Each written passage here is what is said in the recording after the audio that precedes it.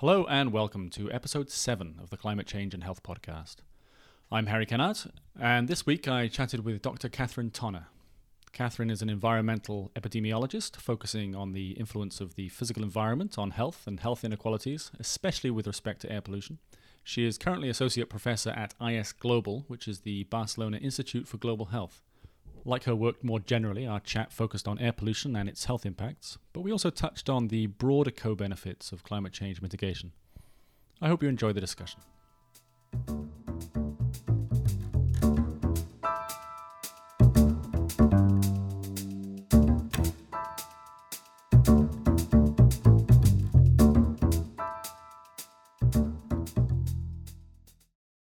I'm delighted to welcome Catherine Tonner to the podcast. Usually, Catherine, we begin with a little background about how you got interested in researching the topic area you're into, which is air quality, broadly defined.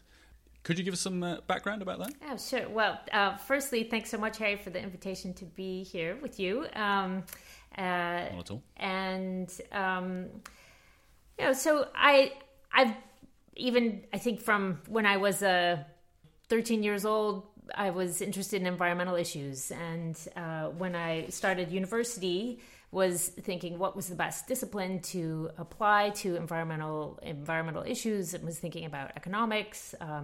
In the end, I ended up studying chemistry, and really my first exposure to working on air pollution was while I was in university and a research intern in an atmospheric chemistry lab there. And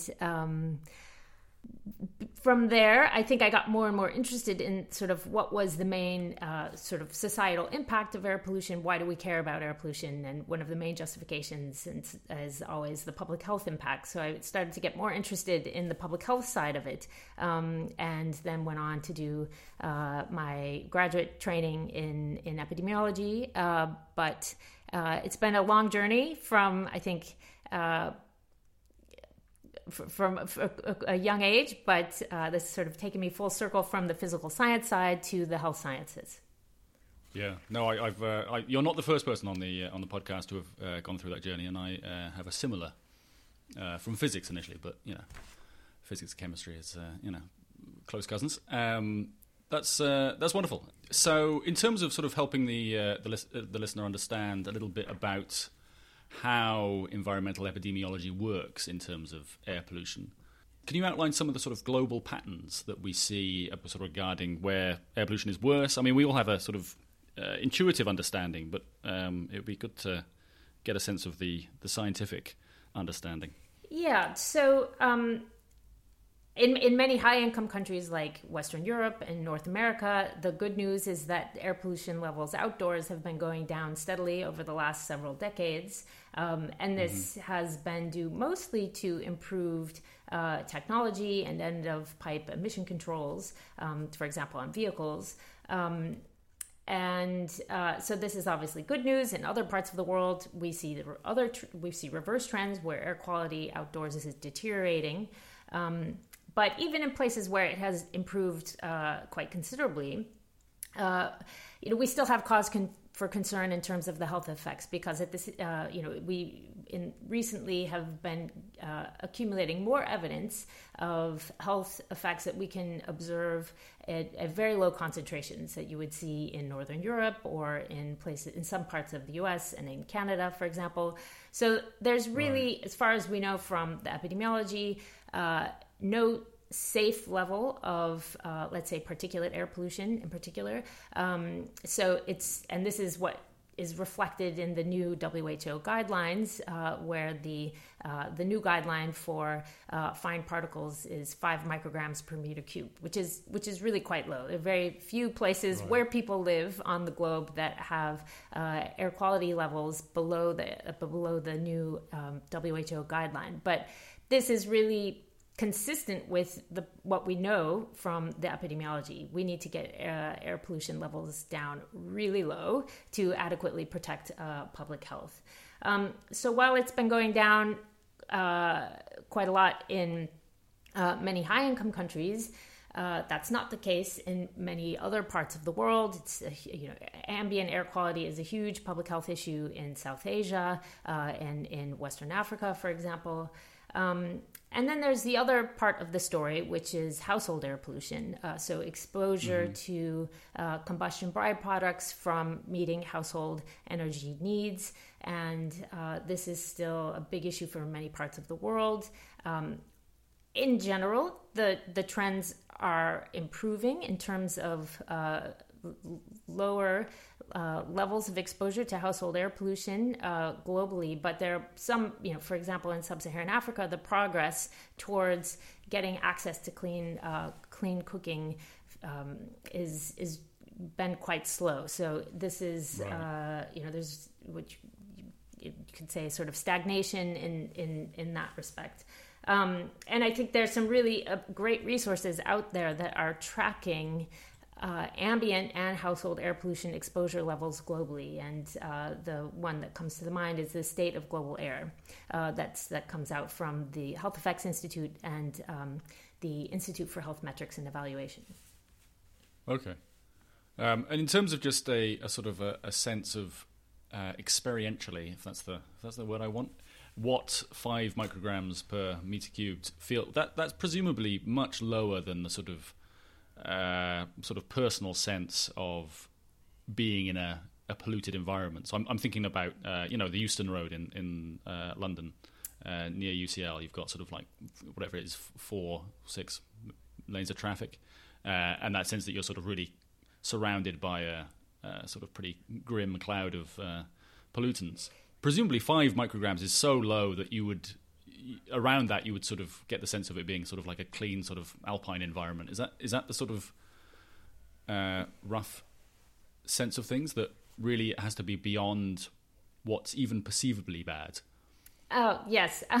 So the WHO guideline of 5 micrograms is for an annual average. So this is, trying to capture this longer term exposure, which, would be different than what you're exposed to when you just cross a busy road. So that type of short term exposure, which might be considerably higher. But 5 micrograms is quite low. So for fine particles, we have many different sources. Some of them are natural sources. So even if we were, to stop all human activity somehow, we would still have some, a few micrograms per meter cubed concentration in many parts of the world just from natural sources. But 5 micrograms is getting close to what would be the natural contribution from to fine particles. So it's very low, and it's essentially incompatible with fossil fuel combustion. So we, which I think is a really important message, that to get down to the new WHO guidelines, we really need to stop burning things. Yes. And that's across sort of all fossil fuels. Even, I mean, the contribution, we hear a lot about the difference between sort of coal and natural gas. But presumably there's still sort of particular contributions from natural gas, even if they're lower than coal combustion. Is that fair to say? Yes. I mean, obviously coal is particularly inefficient, but it's but I think that's fair to say. And we have one of the, let's say, interesting and complex things about fine particles is just that there are so many sources of it. So even, if we think about a scenario where we have a fully electrified vehicle fleet and the electricity is generated from renewable sources, you still have contributions to the particle levels from the brake and tire wear. Right. So, it's not just necessarily combustion related. But that's interesting to bear in mind. But I suppose it's still worth moving to that world, because that's the brake and tire wear is a smaller portion of current sort of contributions from sort of petrol powered cars. Absolutely, we need to move in that direction. But I think from a public health point of view, never lose sight that just replacing the current system that we have with fossil fuel based motor vehicles to electric vehicles, it can't be the answer, because we know that there are really large health co-benefits that can be achieved by getting people out of cars and into more active forms of transportation. So public transportation, right. walking and cycling, this is where you get really big public health benefits, while also reducing the greenhouse gas emissions. So, just a full conversion to electric vehicles isn't the answer for many reasons. The brake and tire wear, emissions of air pollution is one part of that. But the physical activity benefits from active travel is I think a big part of that story. And then also just, what kinds of cities and urban public spaces do we want? I personally would like to see a future where we have less road traffic injury, congestion, more public space that's used for, the public, not just motor vehicle users. Yeah. So, okay, that's interesting. So the health impacts of poor air quality are often in the news. Do you have a sort of an easy sense of how methodologically researchers are able to determine that air pollution is bad? I'm thinking of the sort of battle against the tobacco industry that happened sort of in the mid 20th century, and how much work that took to establish what is a pretty clear causal link. So just to say something about the media attention related to air pollution first. I mean, firstly, it's great. It's very satisfying to see increasing attention paid towards air pollution. But there's I ask myself, what took so long? Because we've known that this was a major public health problem. We've had very good epidemiological studies demonstrating that outdoor air pollution was leading to lower life expectancy since the 1990s. So while it's great to see that, increasing attention now, it's really similar to tobacco. Really, what took so long? I think what's been particularly satisfying in terms of the media attention is really this focus on parts of the world outside of high-income countries. And that, we see particularly this time of year, November, is when you see really high air pollution levels in around northern India and the Indo-Gangetic Plain. That tends to get a lot of media coverage this time of year. Increasingly... also showing some of the evidence that's coming from toxicological studies, so that we have evidence now that combustion particles don't just get into our lungs, but can be detected in other parts of the body, like in the placenta in pregnant women. They can detect it in brain tissue. So I think that is.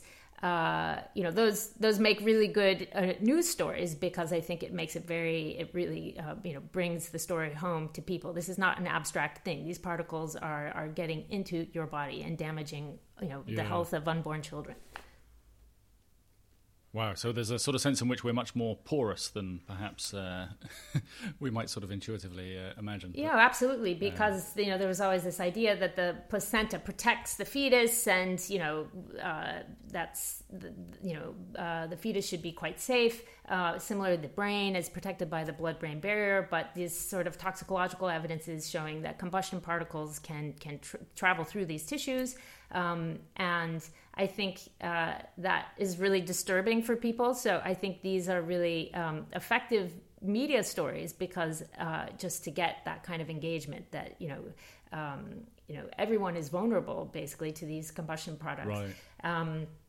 And I think it also focuses a lot of attention on ultrafine particles, so really small particles, but these are still today unregulated, but I have a particularly important role in terms of being able to move beyond the lungs into other parts of the body.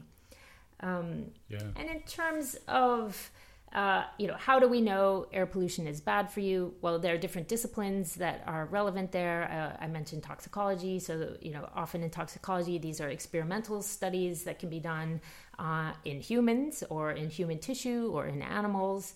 This gives us information about the specific mechanisms. What is it about air pollution that is damaging for particular types of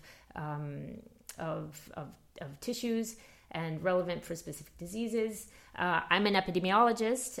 We don't usually do experimental studies in epidemiology for air pollution. There are some randomized control trials that look at, for example, swapping out traditional biomass-based cook stoves for, LPG is sort of the main, where we see the really exciting trial data coming out. So those are experimental studies, but most of what we do is just observing the world as it is, as people go about their daily lives. Some people get exposed more to air pollution than others, and we use that variability to try and link it to, see if there's a relationship between higher exposure and higher frequency of disease. Right. And so these are typically quite small effects compared to something like active smoking, which we know is really very bad for you. We're looking at, let's say, much more dilute combustion byproducts when we're looking at outdoor air pollution. And so we need really large sample size in our studies to be able to basically identify these associations. But then presumably if you apply those associations to the sort of the global population, you end up with a pretty significant mortality sort of contribution from air pollution, even if it's a sort of a more subtle effect than smoking. Exactly, and so it's a small relative increase. Let's say for in a city like London, if you take let's say the 10% of the population with the lowest exposure and compare them to the 10% with the highest exposure, there would be some relative increase in disease frequency with higher exposure, but it's pretty small compared to things like smoking. But everyone is essentially exposed to air pollution. As we mentioned, almost everyone's exposed above the WHO guidelines, and in some cases by a huge margin. And so when you calculate, how much people are exposed to air pollution and what is the increase in disease and disease and mortality from air pollution globally, it's a huge impact. And this is what the Global Burden of Disease Project really is very effective at showing. And it's an issue for outdoor air pollution and household air pollution. And the Global Burden of Disease Project has been tracking this now over many years. And I think for many people, it's quite a surprise to see air pollution up there among the top risk factors for basically death and disease globally. Yeah. One thing your work, if I'm right in saying this, you sort of focus or have focused a lot on India as a country, sort of specifically in terms of poor air quality. Are you able to sort of speak a little bit about the specifics of what that work entails and some of the ways in which India in particular is impacted and what it is that makes that happen? Yeah, so, as I mentioned, this particular time of year is always when air quality in India becomes a big story because of, the change. You can get very, very high concentrations in northern India at this time of year due to more source activity, so stubble burning. It's also when Diwali happens, and also is a consequence of the specific meteorology at this time of year. But India is obviously a vast and very heterogeneous country, and you see this also in terms of the outdoor air pollution. So there you have much higher concentrations of air pollution in the north compared to the south. This is throughout the year. Obviously, this time of year is very special. And this has to do with population density of sources like coal-burning power plants, meteorology, and barriers to dispersion like the Himalayas. So it's particularly an issue in the north. The annual average concentration of PM2.5 in Delhi is well above 100 micrograms per meter cubed. In the south, where I've worked, it's around, let's say, 30, 35. So quite a bit lower. Through the Chai project, which we finished a few years ago, we were working outside of the city of Hyderabad in the state of Telangana, and there the concentrations were about 35 micrograms per meter cubed. But what was interesting there is, we were working in basically a rural area, and there's almost no air pollution monitoring outside of big cities. So there's this focus often that air pollution is an urban issue, outdoor air pollution, and I think in India what you see is quite high air pollution concentrations in many rural areas, and that's essentially what we could show with the monitoring that we did in Telangana, and a lot. This is for many reasons, fine particles are sort of regional in many cases, so and you have a lot of other sources of combustion than vehicles that are influential in rural areas, particularly household sources of household energy. So India's just a fascinating place. It's a very fascinating place for an air pollution epidemiologist. And what was, I think, particularly interesting there was also some of the work that we did on not just what the air pollution levels are outside, but what do people actually breathe? What is their personal exposure to PM2.5? Right. And we looked at this in the Chai project by combining wearable camera data. So we were essentially trying to find out what matters more for your exposure to air pollution. Is it who you are? Is it that you're a man, a woman, an older person, a younger person? Is it where you are or what you're doing? And we used this combination of wearable camera data, GPS tracking data, and continuous personal fine particle measurements to try and answer that question. And what we saw for women was that their exposure was largely determined by whether they had access to LPG or were using biomass as their main cooking fuel, how often they were cooking. And I think what was interesting for men is that it was a much more complex set of factors that influence their exposure. So whether or not in the household they had access to LPG was very influential on the men's exposure. So even though they don't cook, they still get exposed. Right, they're still in the same house. They're still in the same house. But also you see the contribution from active smoking and a lot of occupational exposures. So in thinking about, what needs to be targeted to reduce exposure to air pollution, to improve health outcomes, it's really a range of things. It's, controlling sources outdoors, but also protecting people in occupational settings, and obviously the increasing access to LPG in India is really a priority.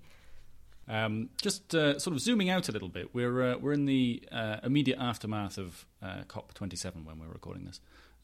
So things wrapped up a few days ago. I'm just wondering if you have a sense of how you see international meetings like COP27, which of course, the co-benefits of mitigation are discussed at meetings like this. How much you see those kind of meetings as being a driver for improving air quality and climate change more broadly, or whether it comes from, or change comes from a sort of different source. If you had any thoughts on that.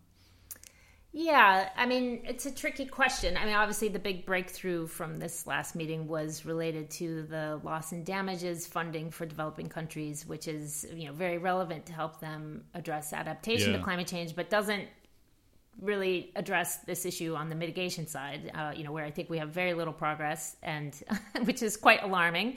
And I think this concept, my personal view is that the concept of the health co-benefits of transitioning away from, let's say, fossil fuels to renewable energy, and the health co-benefits are huge, but still they don't feature that much in the discussions. When we look at, many of the discussions in these sort of international fora, it's I think the co-benefits concept just doesn't get a lot of attention. And I think there's, a lot more that needs to be done, let's say, from the research and advocacy communities to just really keep banging on about this because I think it is a compelling argument, and it's particularly compelling because if you look at India, for example, in places like where you have high levels of air pollution, exiting fossil fuels, has the potential to deliver really massive health co-benefits from lower air pollution. It's not straightforward, and I think this is some of the work that we've done in terms of looking at the interplay between ambient air pollution and household air pollution show that if you have specific strategies for reaching, let's say, a 2 degree or 1.5 degree target, that could lead to increases in prices of clean cooking fuel like LPG and some sort of backsliding away from LPG to biomass, which is essentially free for many people. Yeah. So it's important in thinking about how, what's that pathway look like to basically achieving the climate change mitigation goals and the important health co-benefits of lower air pollution to make sure that there isn't some sort of negative consequence or trade-off there. Mm-hmm. And some of the work that we did was showing that that could be addressed in a sort of more joined up policy that combined the climate change mitigation and increasing access to clean cooking fuel through a subsidy or something like this. But I think these are really compelling arguments because the health benefits are immediate and they happen in the place where the emission reductions take place, and that's obviously not the case with greenhouse gases, where the benefit is experienced globally and much farther out into the future. So I'm still looking for the way to get more engagement on this concept of health co-benefits in some of these international forums, and to just because I think it could be a compelling argument for people that are maybe more motivated by what's in this for me, because it does really deliver benefits for let's say the communities where the emission reductions take place. Well, that's fantastic. I mean, that's a good advertisement for this podcast, perhaps, in terms of its focus on mitigation co-benefits. Well, Catherine, that was a fantastic talk through of everything there. Really appreciate you coming on, and thanks very much for taking the time. My pleasure.